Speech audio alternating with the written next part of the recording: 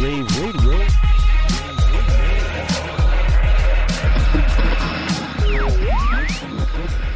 Hi folks, Joel Rollins here for Rave Radio on day 3 of InfoComm 2015, and I'm looking out at a crowd that's starting to look just a little bit tired. It's been a great show. With me today is Melissa Taggart, Senior Vice President of Education and Certification for InfoComm. Melissa, thanks for being with us. Thanks for having me, Joel. Okay, full disclosure, a couple things. I've known Melissa a number of years. Actually, Melissa's first day at InfoComm was spent in a class that I was teaching. That's correct. So it's been a long time. And I was called back out of retirement as an instructor this year to teach a class for the first time in 6-7 years. That's right. It's been a while. Yeah. And it was every bit as exciting an experience as it usually is. And that's something I'm going to talk to you all about later. But Melissa, tell us a little bit about how education has gone at this year's InfoComm. The numbers that I saw were stunning. We've had a wonderful show all over, not just education, but education specifically. We've just had better than our wildest hopes. As you participated, and I should let everyone know, we invited Joel back because we knew we needed a little fun in the house.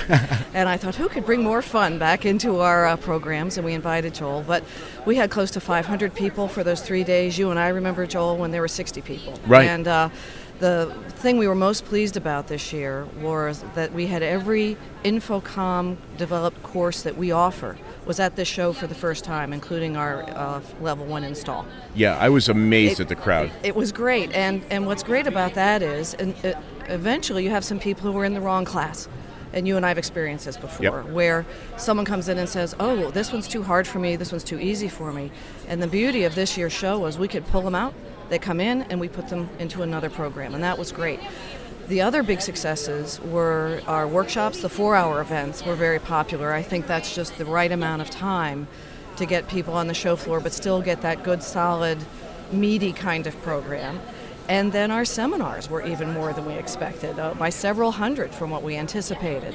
So we've just had a terrific show. Our Tuesday event, of course, was also very strong with 240 some people at the Future Trends. So, and that's just InfoComm University. I always have to remind everyone.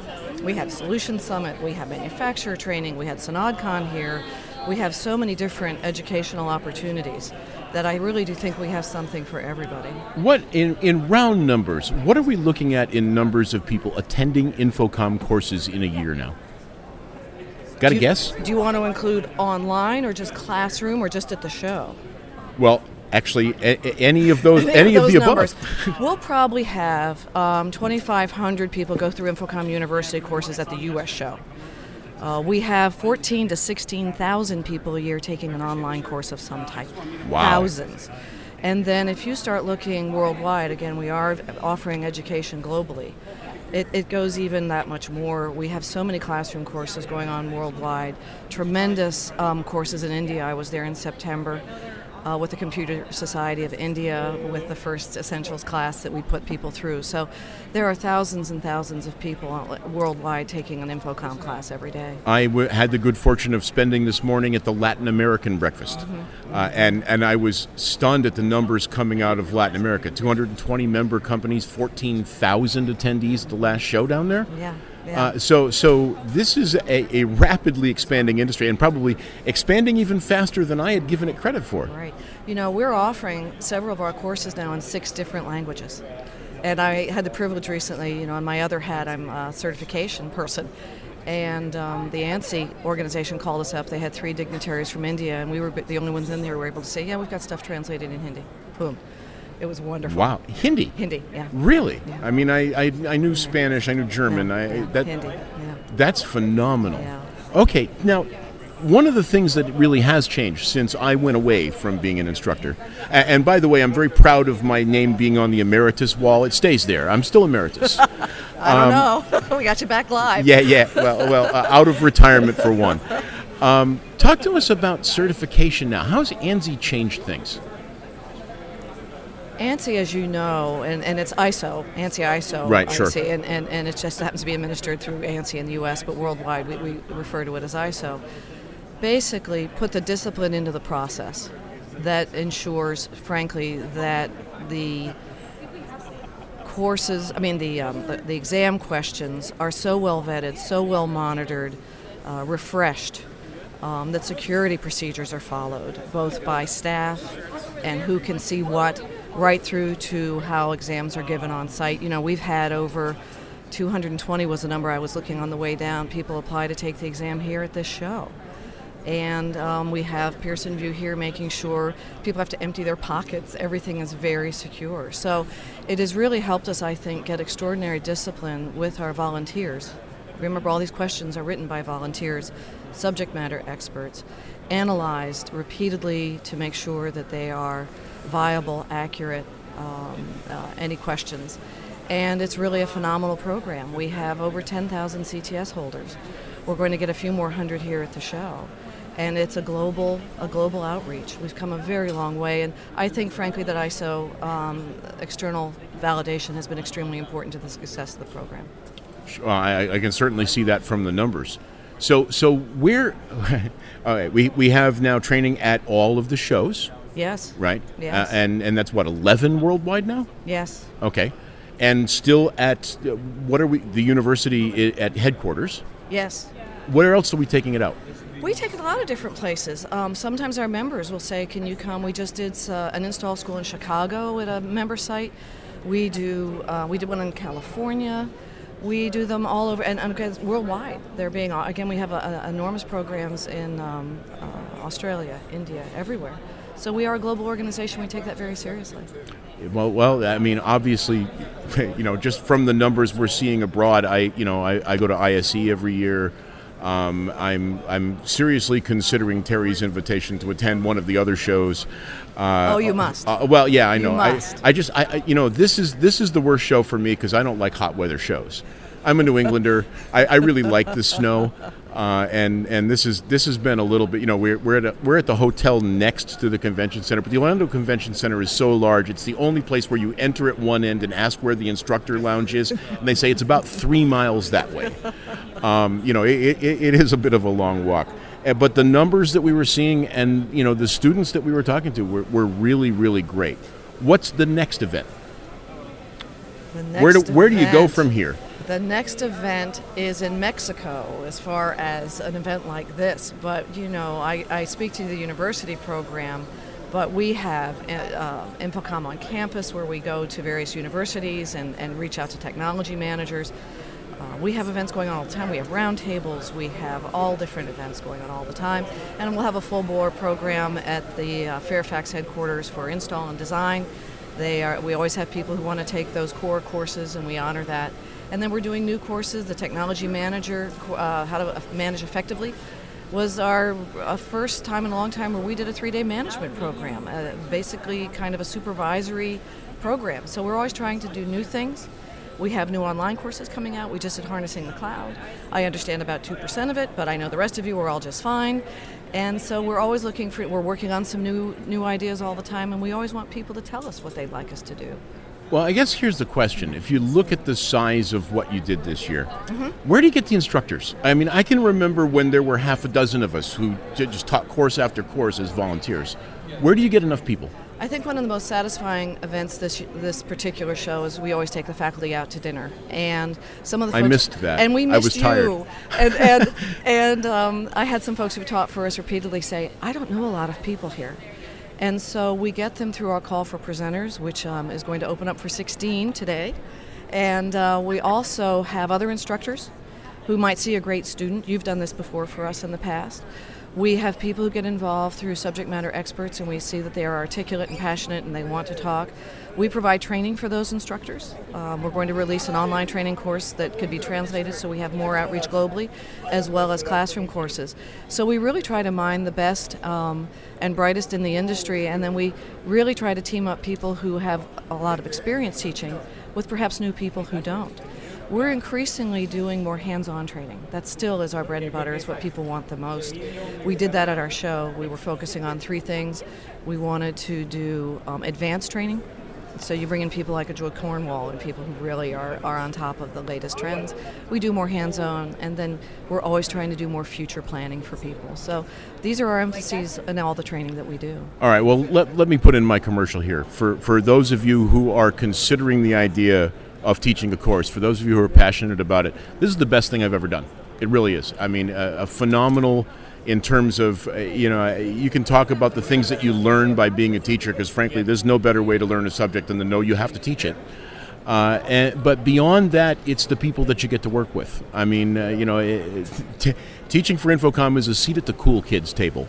And you really, really should try this. There's a lot of support for you. You've got great staff now. Thank you. I can remember when there was no staff, and that was the instructors supported each other. And Melissa, you brought on kind of a whole new aspect to what we do in education here. Well, we have members who want all this stuff, so I needed help, I'll tell you, and we're very proud of our team. But we just love working with the folks we get to work with. It's just so much fun. Yeah, I do too, and we know every old television theme song in history. So it's a great group to work with. It really is one of the best things you can put on your resume. So for those of you who are out there thinking about this, and this year I'm working on recruiting 2 new ones. Oh, excellent! Thank you. Only because I also discovered that I no longer have enough energy to do a week of this. Yeah, you were awesome. I could tell. But seriously, folks, if you really want to get involved in your industry, this is the place to do it. Melissa, where do they go to find out?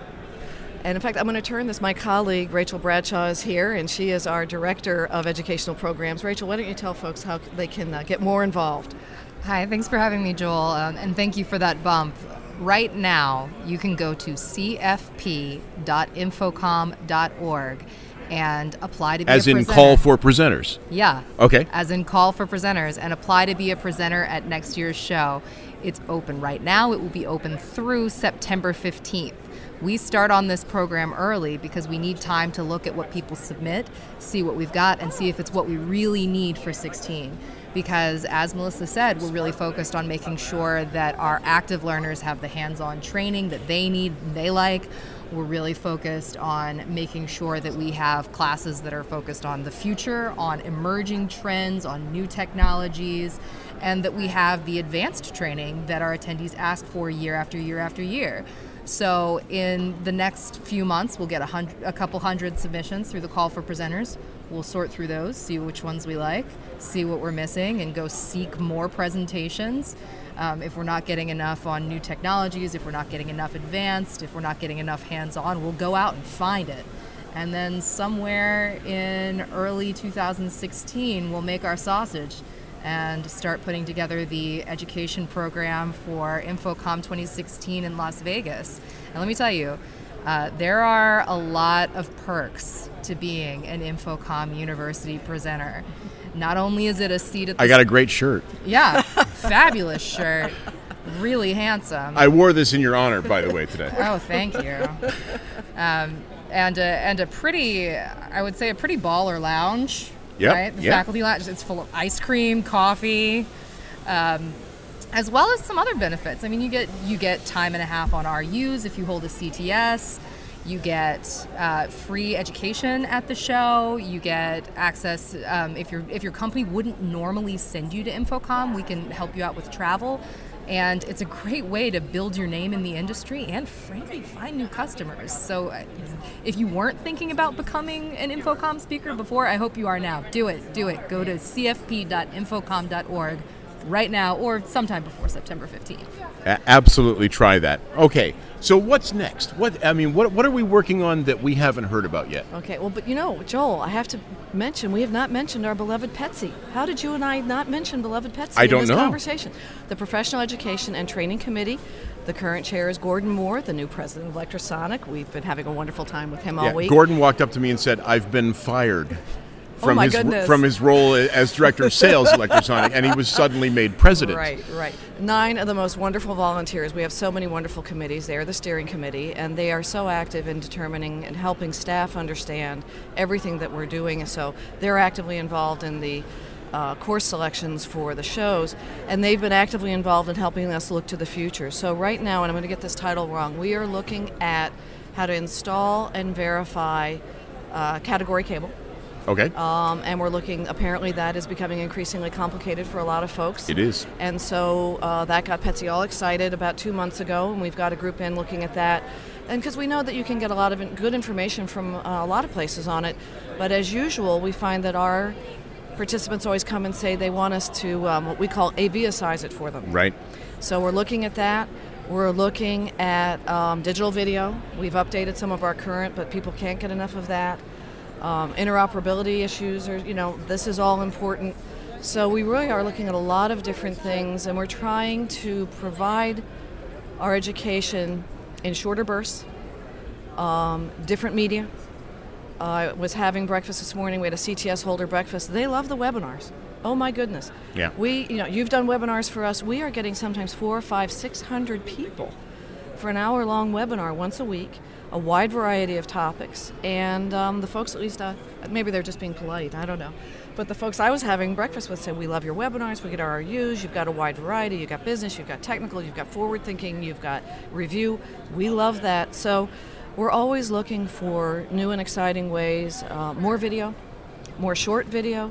Did you see Moby? Did you see the Moby cart? No. That was going around the show floor? It was a great experiment. We had a push cart, and a couple of guys on the education staff said, we need it like food carts in D.C., where you get a tweet and all of a sudden the cart appears and you can go have your falafel or something. And so we were doing little 6-minute, would you like to learn how to, terminate fiber optic cable? And we've got a GoPro camera and a screen and some speakers.